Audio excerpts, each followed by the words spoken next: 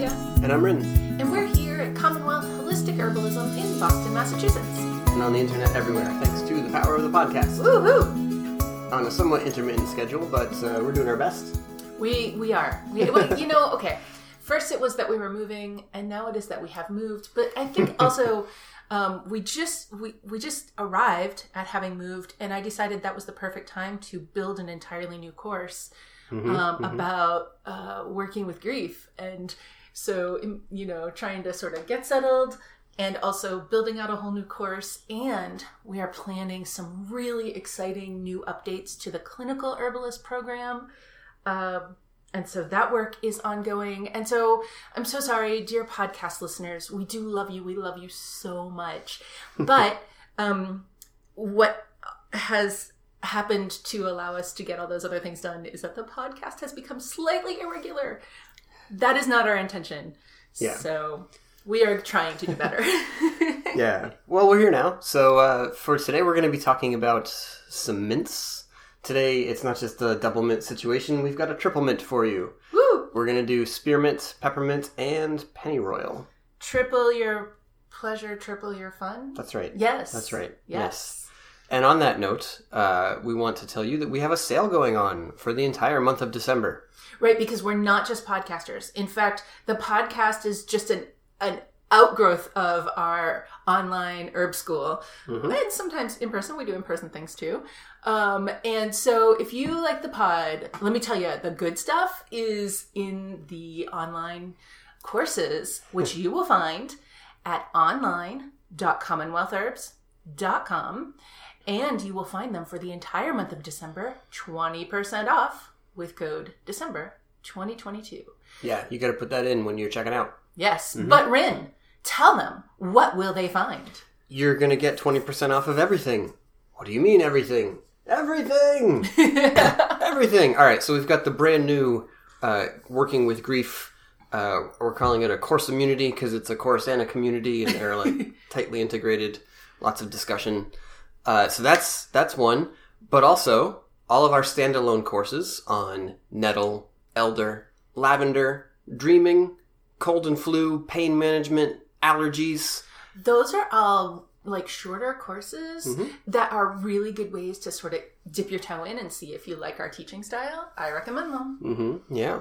There's also our Family Herbalist program, which includes courses on Materia Medica, that's the plant profiles, plus medicine making.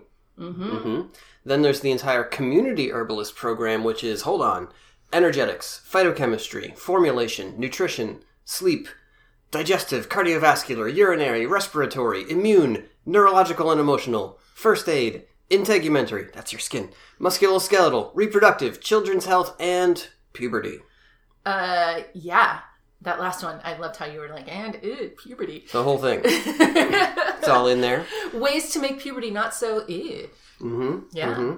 We've got a couple other standing alone courses on detoxification, dealing with Lyme, fertility support.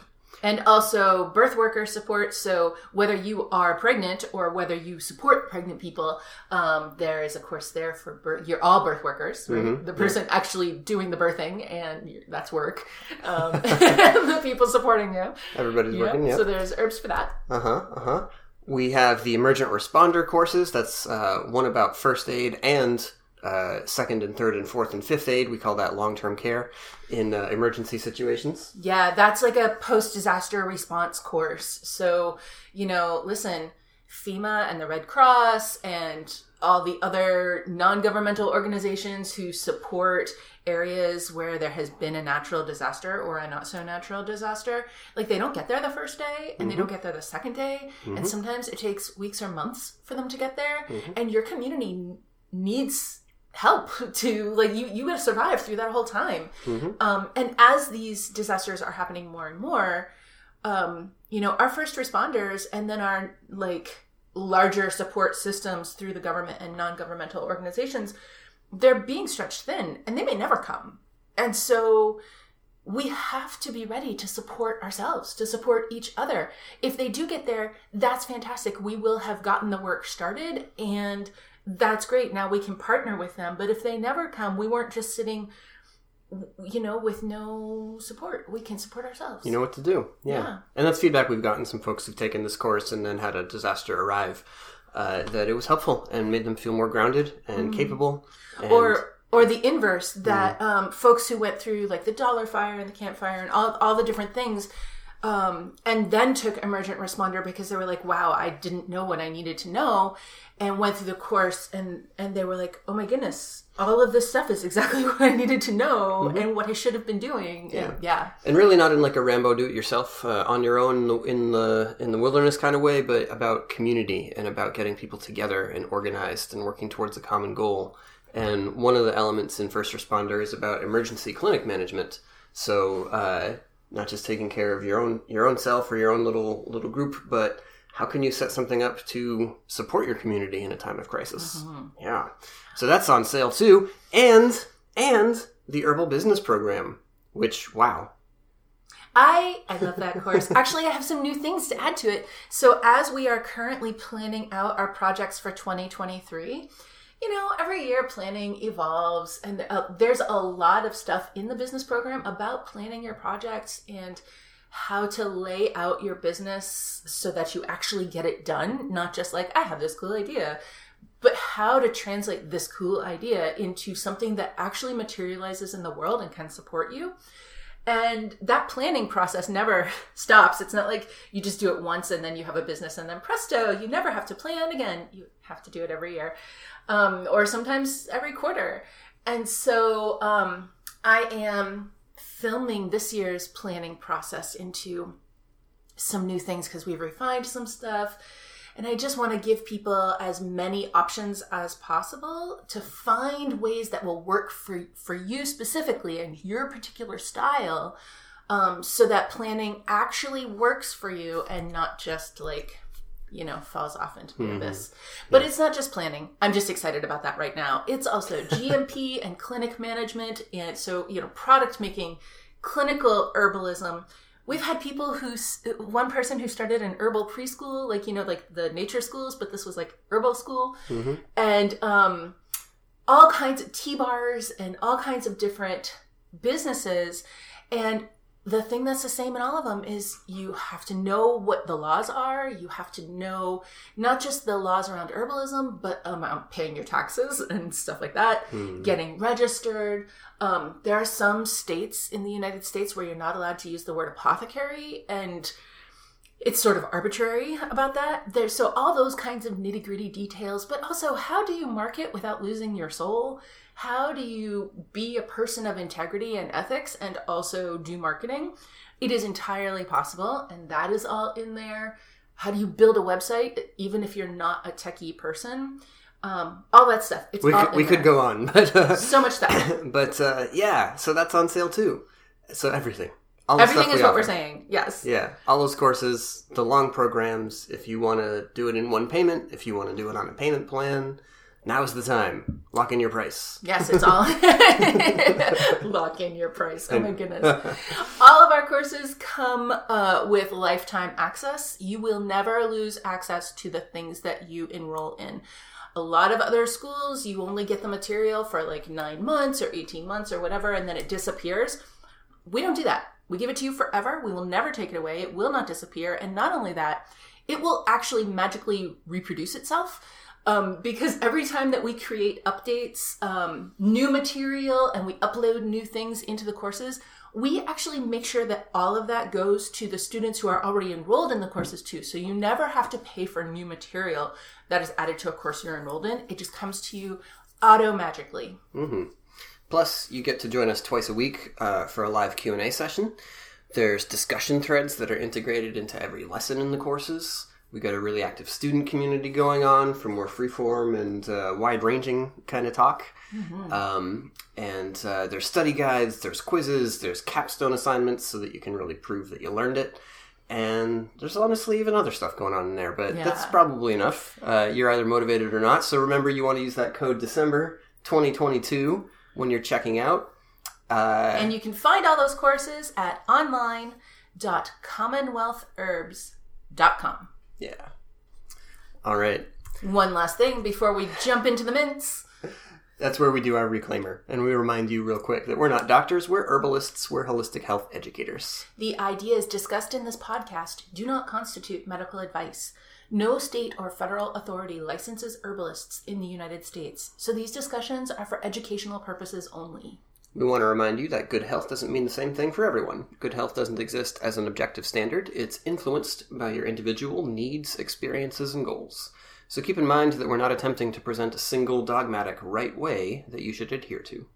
Everyone's body is different, so the things that we're talking about may or may not apply directly to you, but we hope that they'll give you some new information to think about and some ideas to research further. Finding your way to better health is both your right and your own personal responsibility. This doesn't mean you're alone on the journey, and it doesn't mean you're to blame for your current state of health, but it does mean that the final decision when you're considering any course of action, whether it's discussed on the internet or prescribed by a physician, is always your choice to make. All right, let's talk about spearmint first. Mm-hmm. Spearmint, Mentha spicata. Spearmint, a mint that I like. A mint. No, that's not that even. She likes. That's not even fair to say because there are so many mints. Okay, so mints, right? Mint. You've got in the plant world, you have a family that we call the mint family, the Lamiaceae. In your older books, it might be the Labiatae, but that's a big family, and that includes not just the minty mints like spearmint and peppermint and pennyroyal. Honestly, it's quite minty. And we say that because those are the ones with the menthol. Mm-hmm. Right. Well, probably chocolate mint and water mint, and I mean they're all variants on like that combination. Spearmint, peppermint, watermint, arvensis. Yeah, these are all the mints that make menthol. So we call them the minty mints. We could call them the menthol mints. Yeah. But minty mint sounds more fun. It's, I picked it up from Henriette, I think. Yeah. But then you have your pungent mints, right? Your warming mints like thyme and sage and lavender and oregano and monarda. And those have heat and they have that sharpness to them. I wonder if it is surprising to hear that sage is a mint or that like oregano is a mint, but they're mint family plants. Yeah, botanically speaking. And then you also have your, there's some bitter mints, you have plants that are mildly bitter like betony and skullcap. And then you have some, more powerfully bitter mints as well, like motherwort. Mm-hmm. Mm-hmm. Yeah, that is kind of... It's kind of on the bitter side. Yeah, they're there. So today we're going to kind of focus on those menthol mints. And when we talk about them as a family, there's some characteristics that are consistent to the mint family, like square stems, opposite leaves. There's a particular shape to the flowers that's sometimes used like a fancy word like, zygomaxillary or something, but basically means it looks like a face.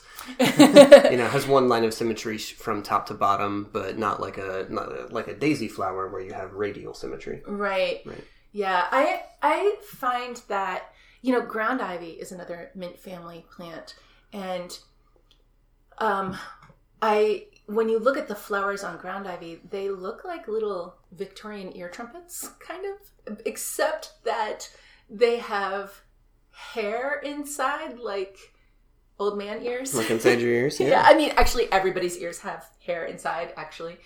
And actually, many of all the mint family plants have those.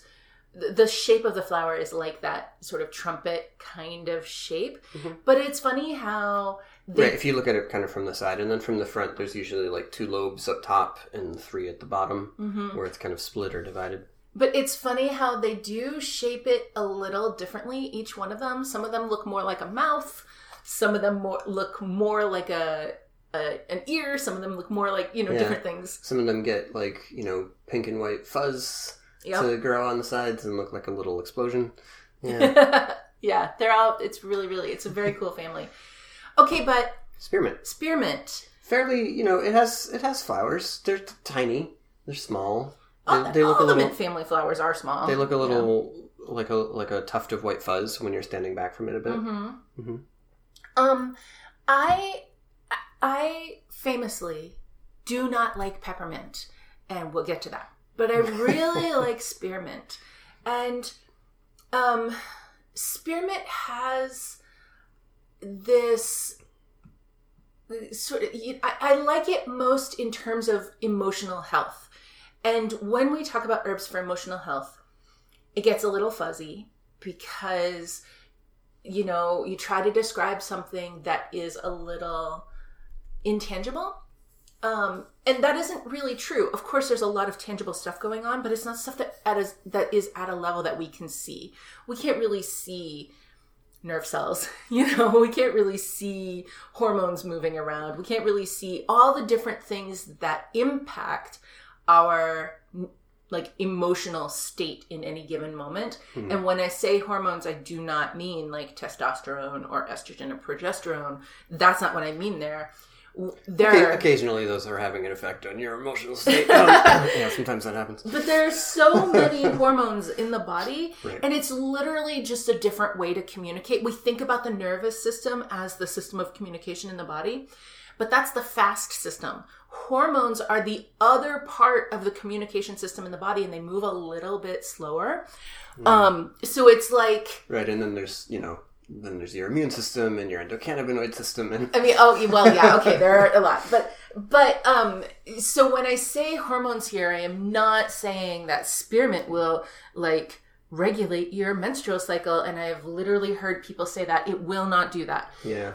Yeah, I think, you know, and we can just briefly touch on this one because it might have been on the front of many minds.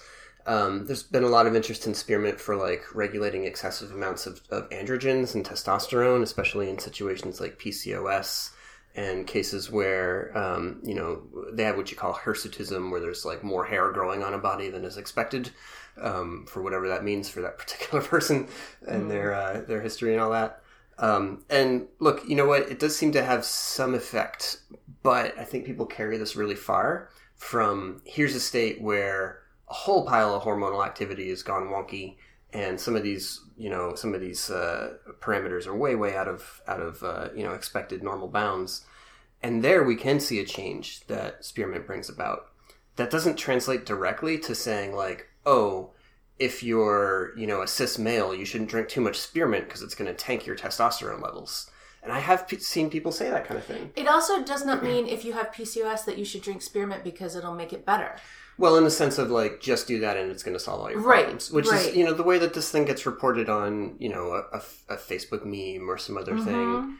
And drink the spearmint tea, sure. You know, if it tastes good to you, it can be a contributor. Yeah, why not? But don't be like, oh, this is going to solve my problem because spearmint can corral androgens or whatever. Right. I honestly think that we should just forget about the androgen aspect because I think that it's something kind of glittery that we want to glom onto, and it's gonna take us down a wrong path. Right. And these do get, you know, like research is not evenly distributed, let's say.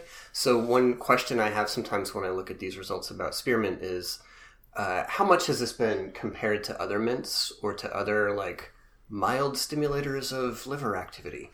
Because hey, when we have excess hormones around, if we can wake up the liver and get that moving with perhaps some, you know, aromatic terpenoids or something, which are widely distributed in this family, then yeah, I would expect some improvements there.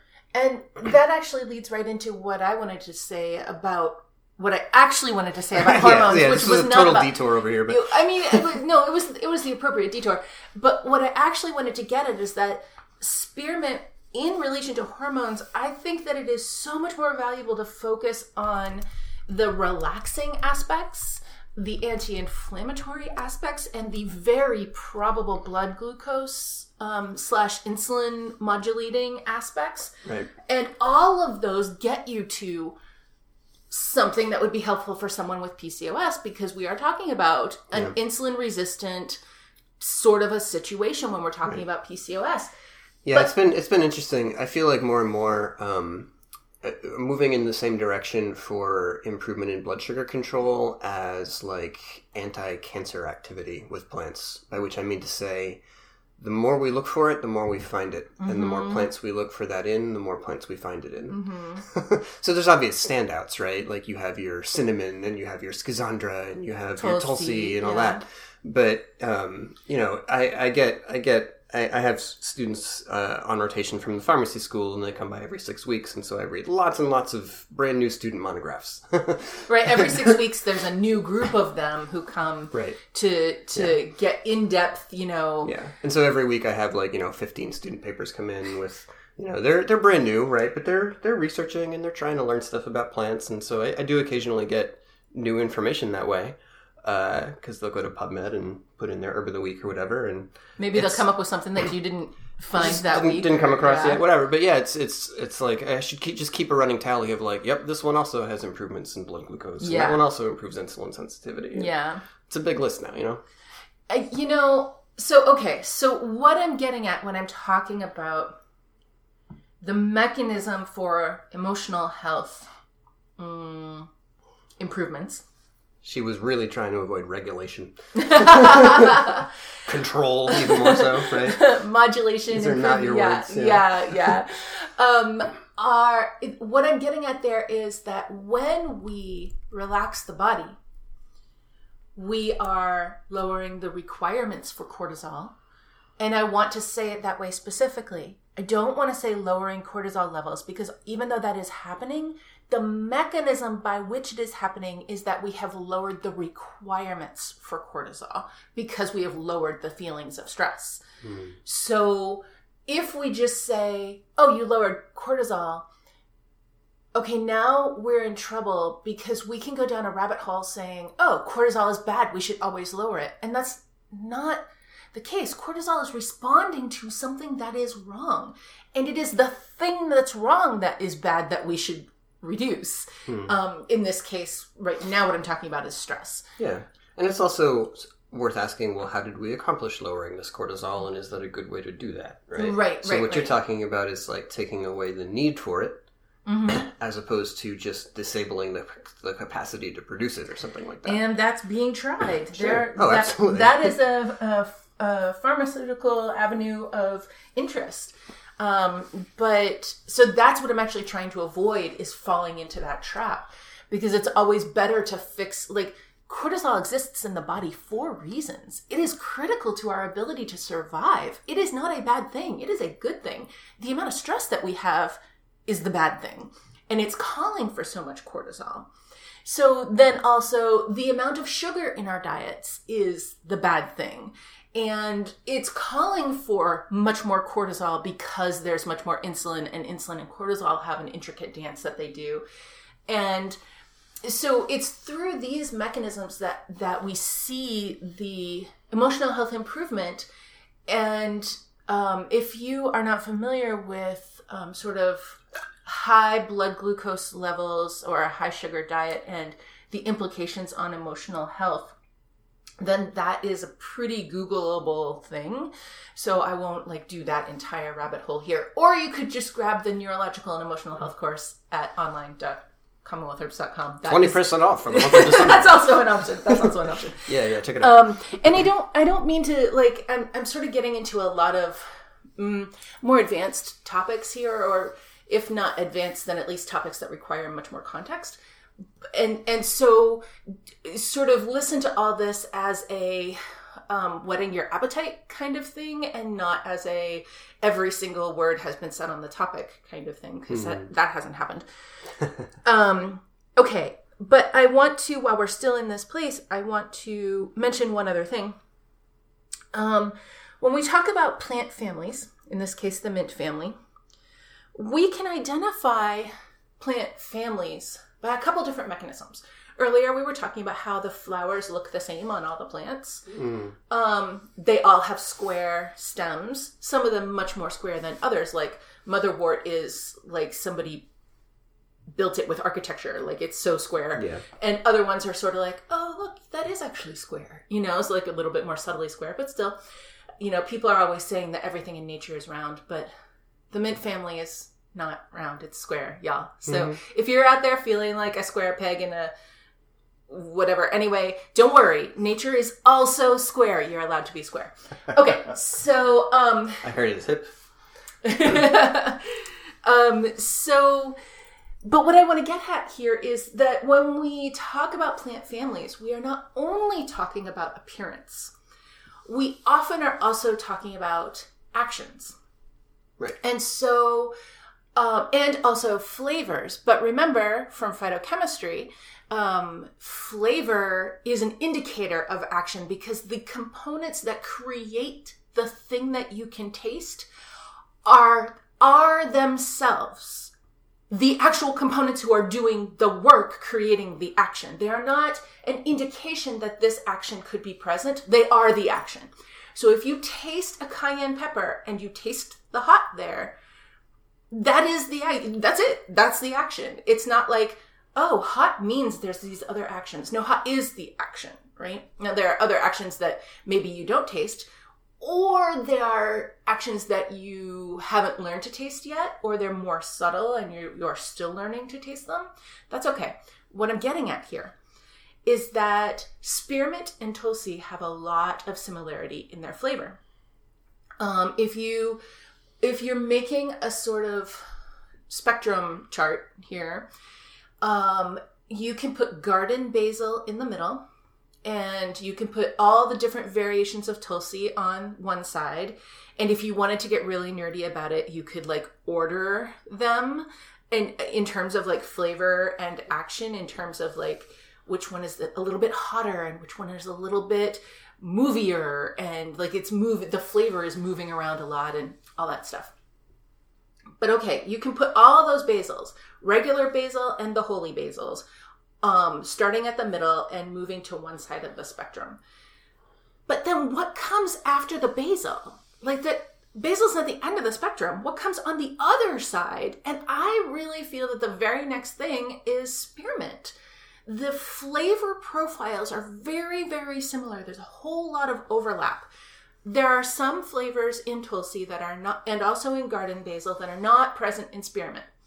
And you can tell that when you're like, this is basil-y basil, and then, oh, this is spearminty spearmint. You can tell that those flavors are different.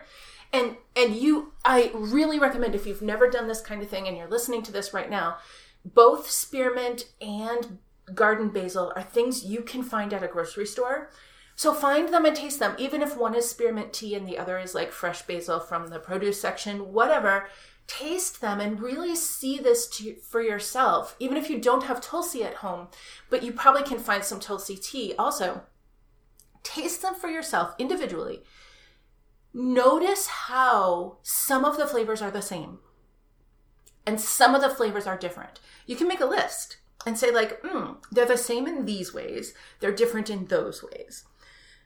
Those similarities in flavor yield similarities in action. And so now we're getting to the way that Katya always drinks spearmint, which is with tulsi. We put them together, right? It's always the same. It's tulsi and spearmint and wood betony and rose, and they all go together. Like if I'm having spearmint, that's what I'm drinking, actually. I'm not like drinking spearmint by itself. It's those things all together. And it makes a rounder flavor. To me, I feel a round flavor out of square plants. I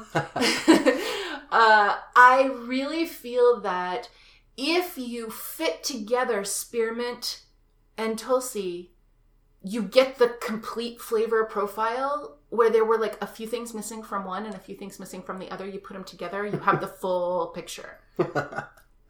This is relevant because we also have all this data about tulsi and all of its actions on blood sugar regulation, on cortisol.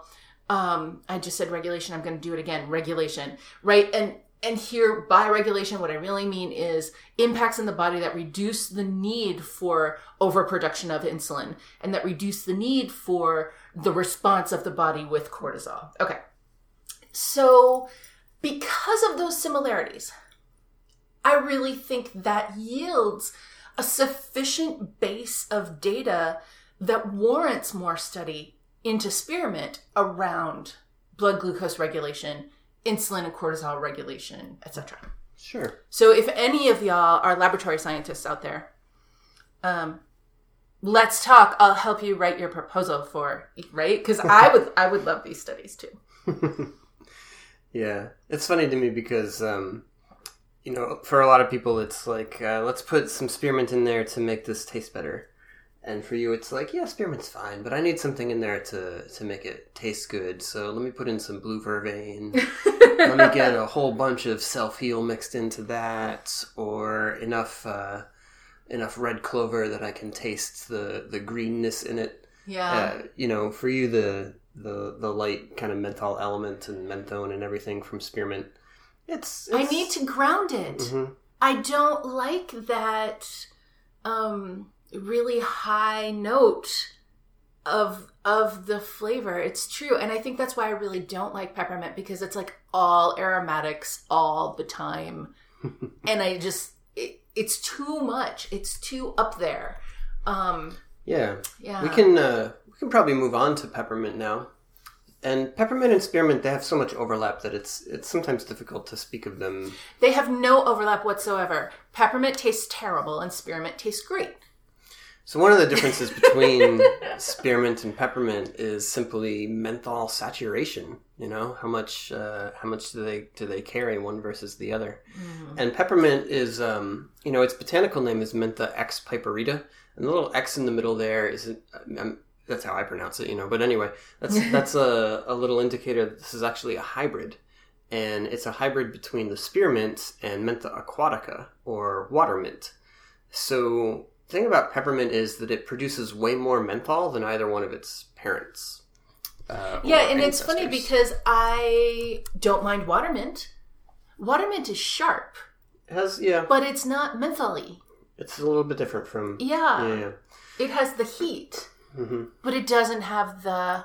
And when we're talking about this, if we were to try to get into the chemistry, it would be that there's other terpenoids in there, there's other volatile elements that are light and moving and energetic and have, they trigger these kind of responses from our nerves and mucous membranes and all kinds of stuff. But not all of them are exactly menthol. There's a bunch of related ones like menthone and so on. But the menthol itself has a special capacity to trigger these nerves of ours and make them send a signal to the brain that says cold, even if it's warm tea or even if it's room temperature, whatever. And of course, people feel this all the time, right? If you work with icy hot or anything that contains menthol, or if it's in your chapstick or whatever, you experience that effect a lot. York Peppermint Patty based their entire marketing campaign on this effect. Yeah. It's the fresh, and it's always like alpine skiing and stuff like that in the York Peppermint Patty. Yeah, totally. Yeah. And I know at some point we've talked about this on the pod, but it's been a minute, so I'll just do my little brief soapbox on this one. I think that peppermint is a warming plant, and a lot of herbalists disagree about that because it feels cold in the mouth, or if you put it on your skin, you can feel that cool breeze, right? And that feeling is real, and when we're talking about energetics, we do kind of ground ourselves in direct experience and what your senses tell you. But we also need to keep our observation on past the first impression. And so with peppermint, my argument is this. When we look at the effects of the plant, it's a stimulating relaxant, right? It increases blood movement and circulation. It increases metabolic activity. It increases digestive activity. Peppermint is one of our carminative plants. That's both a digestive relaxant and a digestive stimulant together. So peppermint doesn't taste or feel like ginger, but as far as your stomach goes, it has a lot of the same effects, right? Releasing tension in there, increasing activity, a little more stomach acid production is going to come up. So it's activating, it's stimulating. And energetically speaking, those are all synonyms for warming. Warming doesn't always mean the thing you register with a thermometer, right? It's about like how active is this tissue, how alive and awake, and how much blood is moving to it. Right. And you can see, say there's a wound, maybe on a leg, maybe on someone with poor circulation, and the wound looks pale, and it's not healing well. It's not vitalized, And when we have a wound like that, one of the things we can do is we can stimulate the tissue, and we can do that with different plants. You can do that with ginger. You can do it with cayenne, but you can also do it with peppermint. You can apply peppermint as a poultice or a compress, and when you take it off after it's been on there for a little, you'll see the tissue is red and pink and has more circulation and more movement. And again, that's that warming effect. So peppermint and plants that have a lot of menthol, they can give that impression of cold, but from a more objective perspective, this is a warming plant or a warming effect of that plant. Like all mints, though, there are kind of stages to the effects of mint. And if we talk about drinking the tea, in your guts, in your digestion, there's that stimulating effect. On the surface of your body, there's a diaphoretic effect. And that can then lead to feeling cool or releasing excess heat. But the same could be said about other mints that are unquestionably warming, right? I mean, the same can be said about cayenne. Mm-hmm. That's why equatorial cultures make spicy hot foods, and far north cultures make bland foods. Mm-hmm. Yeah. And bland sounds so negative, but I don't mean it negative. I just mean like the absence of spicy hot. It'll be like the thing where you have the tea that's basically, yak butter, right? So it's maybe not like spicy and flavorful in that sense, but it is rich. Yeah, right? Rich is actually the word that I really meant. To sustain you and give your body those calories to burn off and keep you warm. Creamy, fatty foods. Yeah. Right. Yeah. Which, by the way, our mints can help us to digest. Mm-hmm. When we think about fat digestion, I myself go straight to sage, Centauri. But mints are going to help. And, when you think about people putting like mint jelly with lamb dishes and that kind of thing, it's another digestive. It's another carminative herb, right? Again, it's going to get some movement, get some activation into there. Mm-hmm. Yeah. Peppermint is one of those plants that people talk a lot about in terms of like afternoon slump, to kind of wake up your brain a little bit. And this is part of that warming, stimulating effect as well. And every time we say stimulating relaxant, you may be thinking, like how can those two things coexist? But what's going on is, and I think this is a really good place to see it, is that peppermint is able to relax the vasculature to the brain. So you're releasing tension, not just to the brain, lots of places, but famously the brain. Mm-hmm. You're releasing the tension that was squeezing your blood vessels.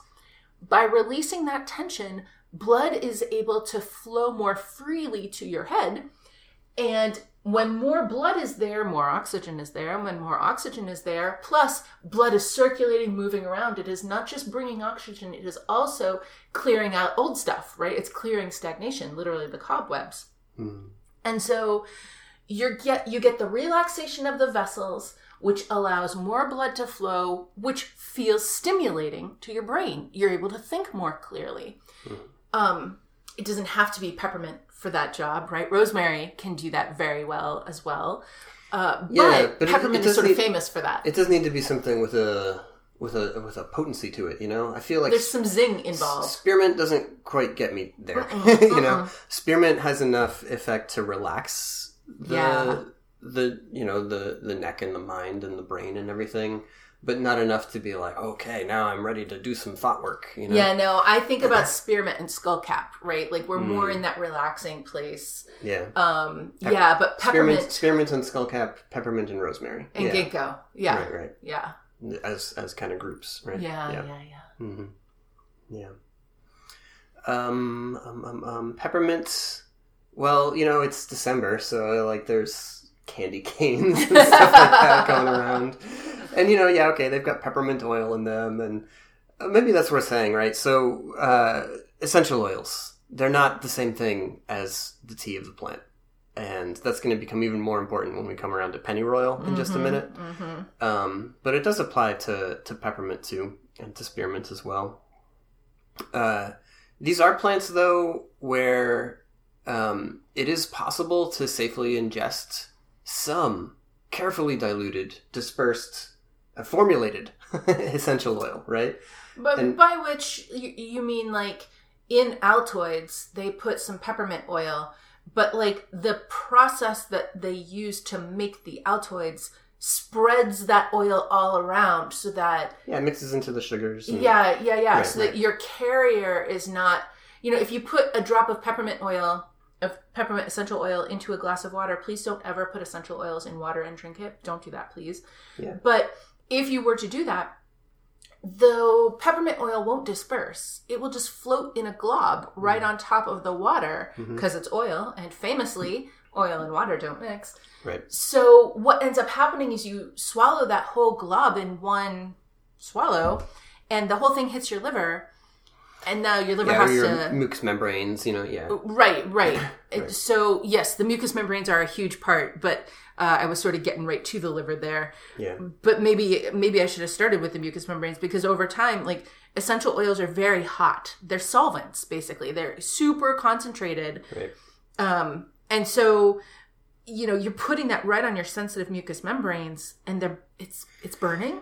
Yeah. And there's this big difference, right? Like, if you were to just take one drop right on your tongue or whatever into your mouth, it would burn and irritate those tissues. And, it's not like it's going to make you scream and cry or whatever, but it is going to cause some damage. And it's definitely not a habit we want to get into, you know what I'm saying? But there's a big difference between that and, like, I have a peppermint spirits preparation, which is a high alcohol tincture of peppermint leaf. And a couple of drops of peppermint essential oil is added into, a few ounces of that tincture.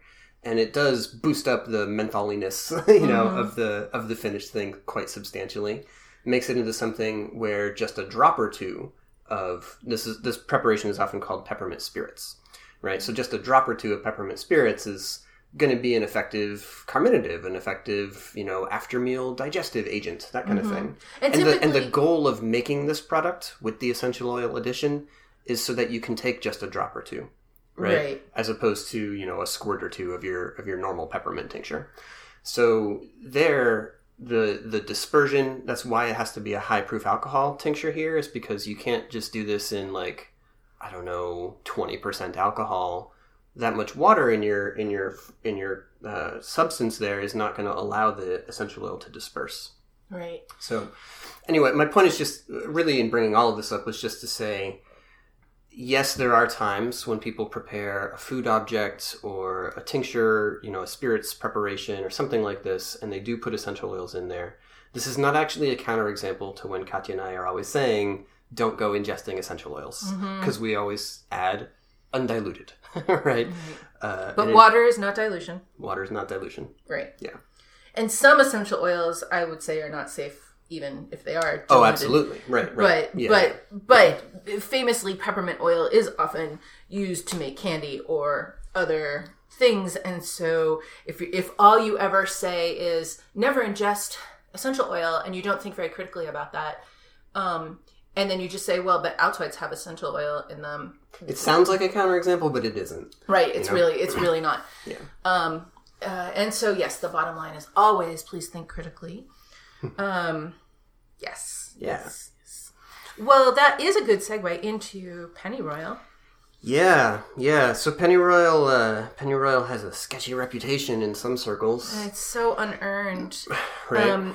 We could start off by saying do not ingest essential oils for any purpose, especially not for the purposes of an abortion. If you require abortion services, please get those from a qualified medical practitioner.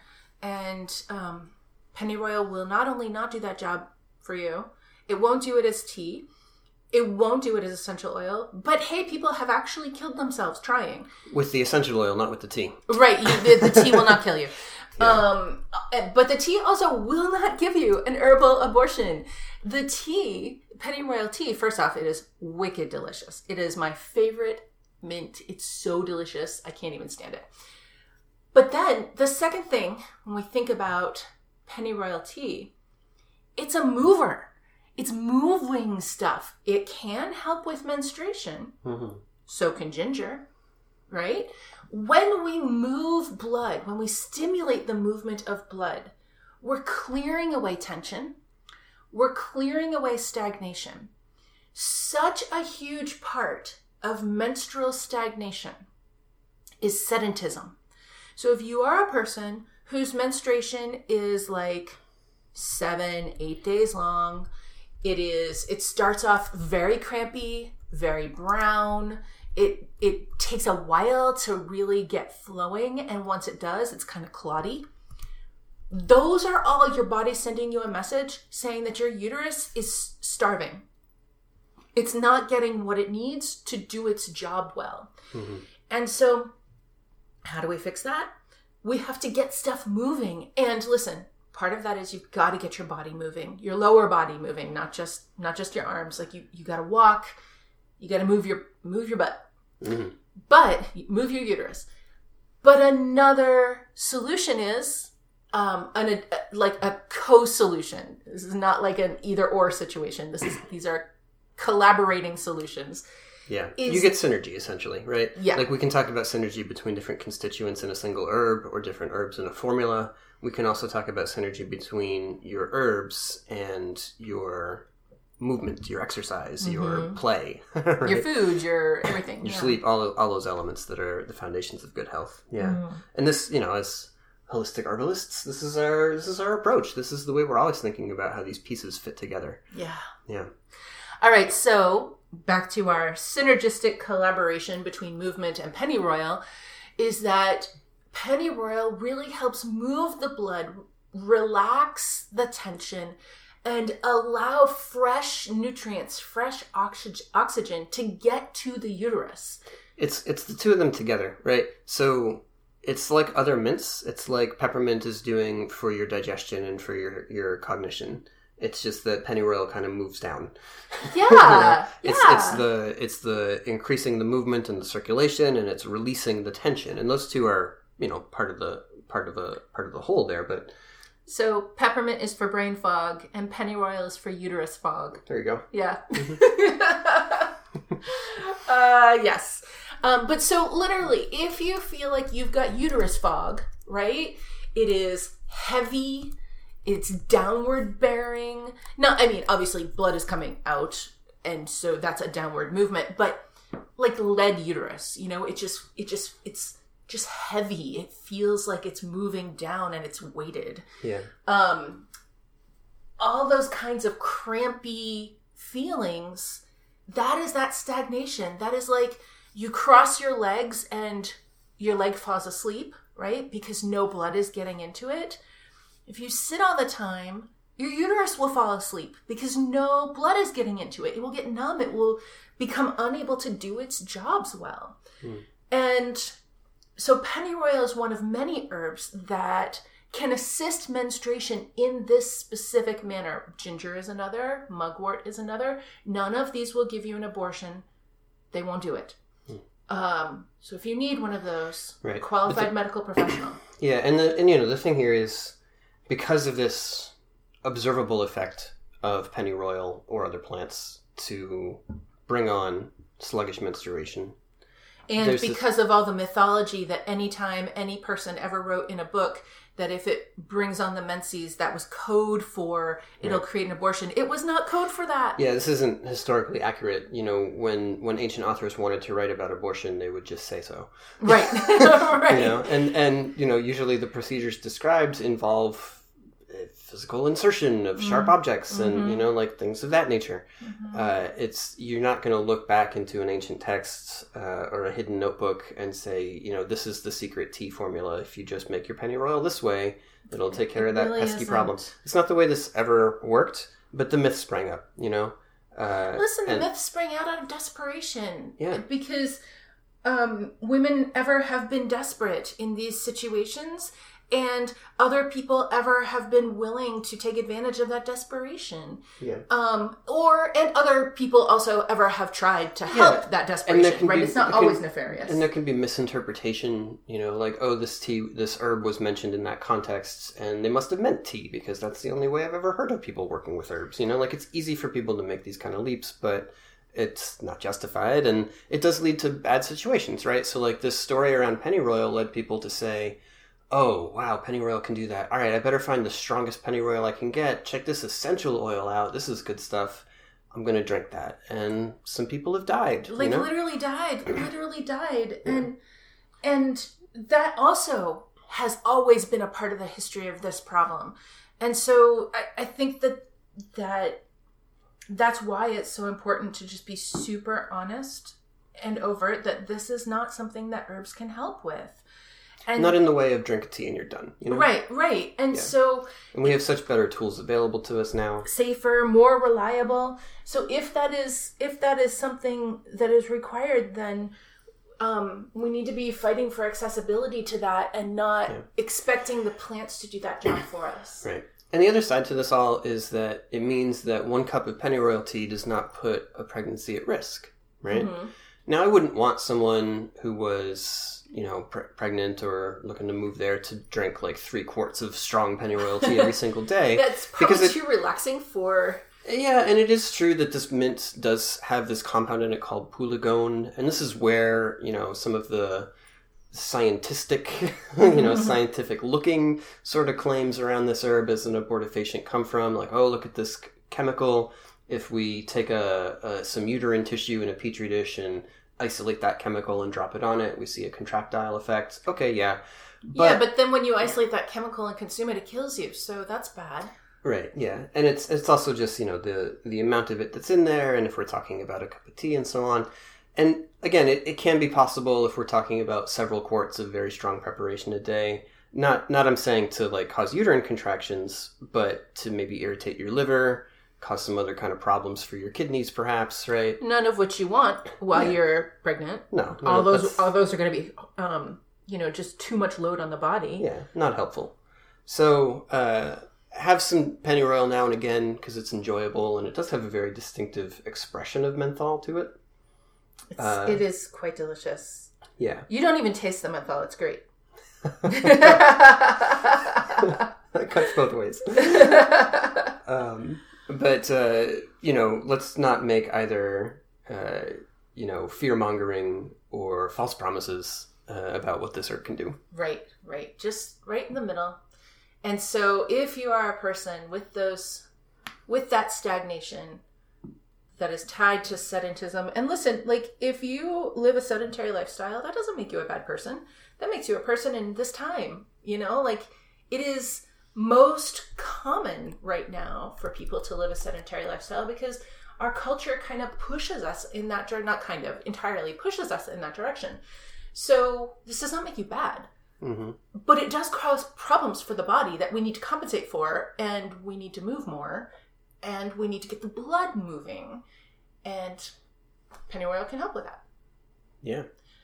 Ginger can help with that. Mugwort can help with that. So if you feel uncomfortable about pennyroyal, it's not the only herb who can do this job. Right. Angelica can do this. Like really any of the warming, circulatory, stimulating herbs can do this. So you could pick any of them. It does not have to be pennyroyal. But this is something that pennyroyal can do. Mm-hmm. Yeah. So again, we'd encourage you to test out the different mints, to do a side-by-side comparison. If you get spearmint, peppermint, and pennyroyal and line them up and have a little mint flight. Some places you can get your hands on chocolate mint and water mint and mountain mint. You can't, those are ones that you often have to sort of either find or get from a local farm or something like that. Mm-hmm. Those are not as easy to find in commerce. Apple mint. Yes. That one has a cool Latin name. It's like suaveolens. Mentha suaveolens. This is very cool.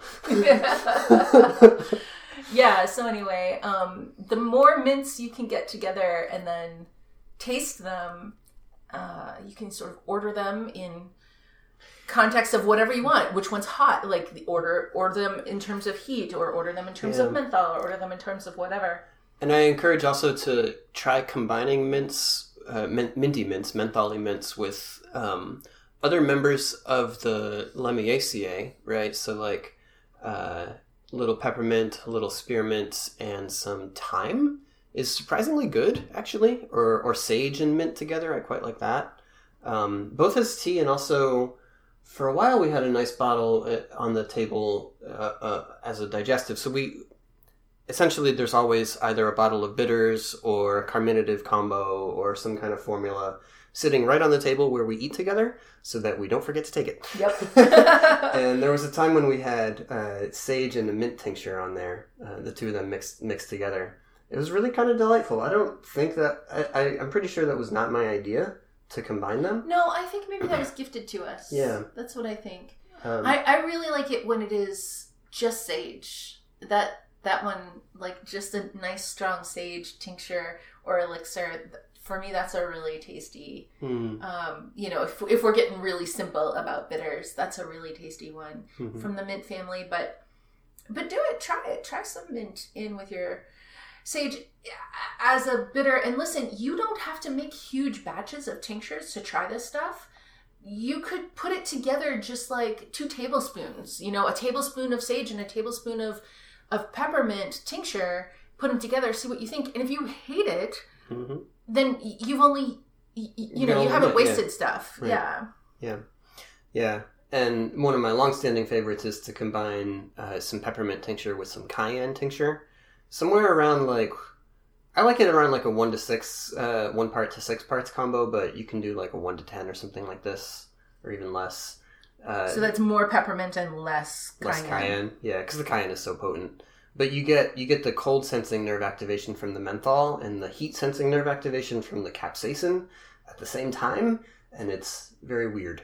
But it's like herbal icy hot, Yeah. You can put it on your tongue, you can rub it onto your injuries. I mean, it's very effective. It's very, very stimulating all the way around. Mm-hmm.